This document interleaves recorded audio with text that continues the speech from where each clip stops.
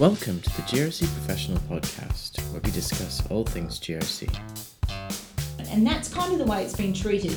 You develop a product, or you develop a business line, you take it to compliance to do their magic. That's not how it works. You are complex and sophisticated facilitators of a new skill set into another group of people, as well as translating very, very complex regulation and layered regulation back out to business and trying to build a depth of understanding within the business of how to adjust their procedures and behaviours accordingly to meet the expectations of multiple stakeholders. In this edition of the GRC Professional Podcast, we speak to Naomi Burley, Managing Director of the GRCI, about the GRCI's recent submission to the Royal Commission Interim Report. Welcome to the GRC Professional Podcast. My name is Kwame Slusher. I'm the editor of the GRC Professional and the GRC Professional Online. And with me, I have my Managing Director, Naomi Burley. Hi, Naomi. Hi, Kwame. So today we're going to talk about the submission that we made last week to the Royal Commission Interim Report. So I guess you could just sort of tell me a little bit about that submission and the sort of submissions that we got from our members. Okay, well look, what we do as a membership-based organisation is obviously go out to our members, and we had the golden opportunity of having our GRC 2018 day in Sydney just before that was due in. So we got to really delve into workshopping some of the key topics that had arisen from the interim report the day before that professional development day. And the feedback we got back from members was really, really interesting. They were very, very able to articulate their position around who they are as professionals, and that I could directly feed back into the submission we put in on their behalf. We had a core group of members who volunteered to write words around that and send that through to me, and then I could put that into the report and make it sort of fit where it needed to go, and then send that back out to them for a double check that this was still the sentiment that we wanted to express. We kept it very high level and again principles based, because the interim report is what it is. It's made some vague recommendations. It's recounted what's gone on, a lot of which we were watching quite closely anyway. And we will be waiting for the definitive report, but we really wanted to then respond in kind with some high-level responses.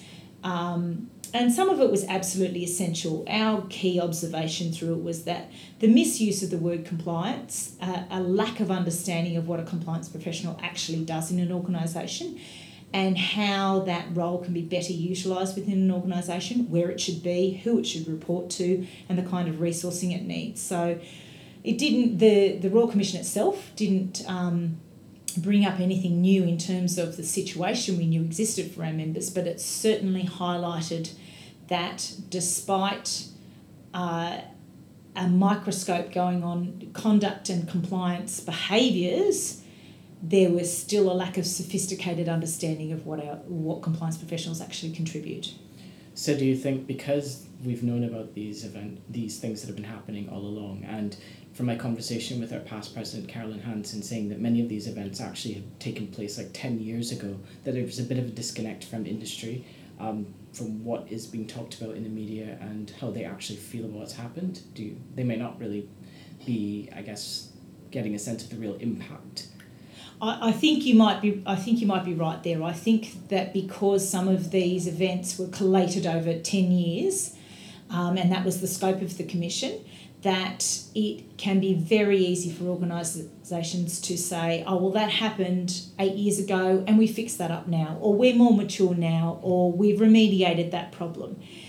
The benefit of the Royal Commission was getting that big picture view that might be the case in specific instances of a product mis-selling or some smaller issue that was going on that was systemic across a particular line in a business.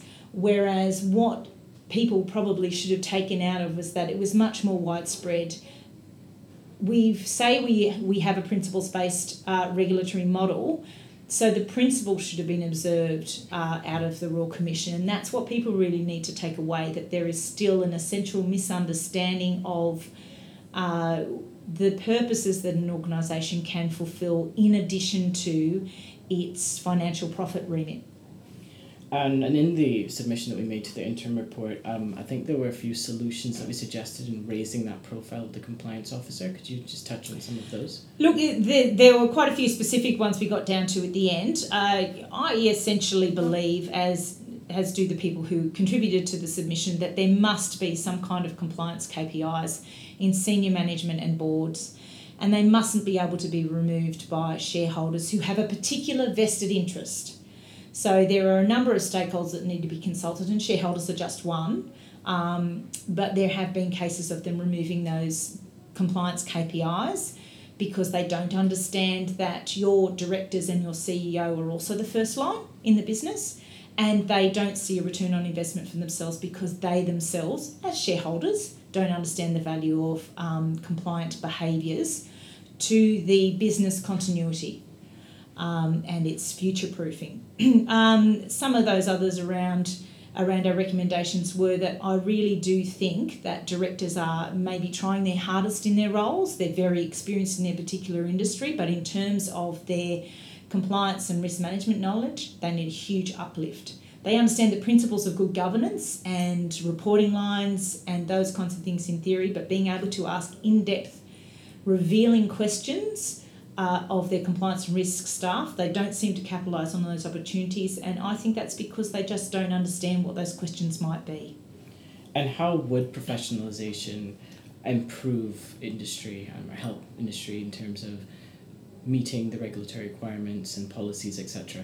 In terms of compliance, professionalisation, I think it has a multitude of layers to it itself. So in one sense, being able to explain to your organisation what is unique about your skill set helps them understand how you contribute. It's an incredibly complex role, undertaking a compliance role. So you're not administrative as much as they might like to think, and you're not like other roles like marketing where you do the marketing and a product's taken to you and you do the marketing on it. And that's kind of the way it's been treated. You develop a product or you develop a business line and you take it to compliance to do their magic.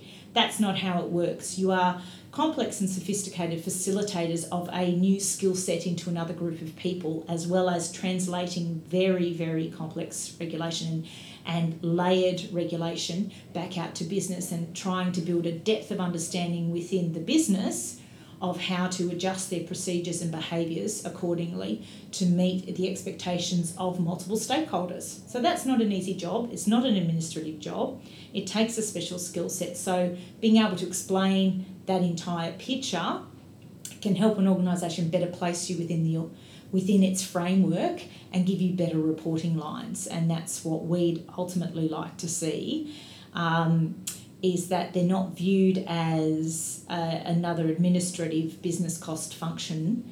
They are viewed as the professionals that they are. And that will help as well with future engagement with technology. So technology that's been touted to assist regulatory compliance is an incredibly valuable tool and should take care of some of the administrative functions that fall within all roles have some kind of administration. But then that means that you can capitalise on your other professional skill set to do the analysis, to do the review, to translate what those findings are from that technology. So it's not going to replace them, it's going to supplement them in a new way, and that would also help having this professionalisation piece articulated really well will help our members explain what technology would add to the role rather than it just simply being a cost-saving exercise for organisations. Right. And are there any anticipated pushbacks to this professionalisation piece? I can imagine there's going to be many. I mean, I'm sure some directors will be slightly offended at the idea that they don't have that depth of knowledge. That's not our intention. Our intention is to help them understand better how to get value out of the people they are paying for, their organisation's paying for. And so I imagine there will be pushbacks from other people within the organisation who don't want to restructure, who don't want to enable that, who don't want to have to consult at the start with compliance because they'll still have in their head that it slows the process down for them. So it's a selling the value proposition of being able to innovate safely, and to develop things safely and in a timely fashion if you bring compliance along with you. I imagine there'll be lots of pushback, and you get your usual organisational territory markings that you get from people creating their own little empires. So I can imagine that they won't really want to integrate with any role, whether it's compliance or someone else. Okay. And now shifting the topic just a little bit, of course you mentioned earlier our Sydney event that we had, I think about 2 weeks ago now, and we're having one coming up in Melbourne. Can you talk a little bit about that event? Okay, well both of them are around the theme of conduct and compliance and consequences, and looking at how organisations are going to be able to rebuild trust, how they can anticipate what changes will come about, whether it's because of the Royal Commission recommendations, which obviously aren't due out until February, but we've already seen a shift in the behaviour of the regulators themselves, how they're going to approach enforcement, how they're going to issue new guidance. They haven't wasted any time using it as an opportunity for self-evaluation. I don't think that our members and their organisations should either. Rather than sitting back and waiting for some kind of results, the time's now to really grab it and be super proactive about it. And so it'll be around those themes. We have a different lineup of speakers for the most part. We will have regulatory representatives there as well from the ATO and ASIC. But we'll also be talking about some specific compliance regulatory related topics like privacy, to having Dr. Murray again on our speakers list talking about the psychology and genetics of poor conduct and whether you can actually do anything. So we want to inspire a bit of debate. We want to offer an opportunity for networking, just as we always do, and building your community of professional support, as well as access to some thought leaders in this space and regulators giving us some essential feedback about their focus and new guidance that's going to come out shortly. All right, well, thank you very much for that. And the last question, normally I'd be asking you for a bit of advice, but because Halloween is today, we sort of changed tack to the question a bit and sort of look at what do you think is keeping our members up at night? I think that is the potential changes in regulatory approach and having them work more closely with your organisations may not necessarily translate into a comfortable relationship as much as you might try to facilitate that. I think that also the shifting priorities and attention of the board is a perennial issue where right now it's a hot topic, but tomorrow something else will be, there'll be a shiny new toy. So I think that's a perennial one to keep our members awake at night, capitalising on this opportunity right now before we lose it. All right, well, thank you very much, Naomi. Thank you, Connor. Thank you for listening to the GRC Professional Podcast. This podcast was produced by the GRC Institute and the original music was composed by Rob Neary.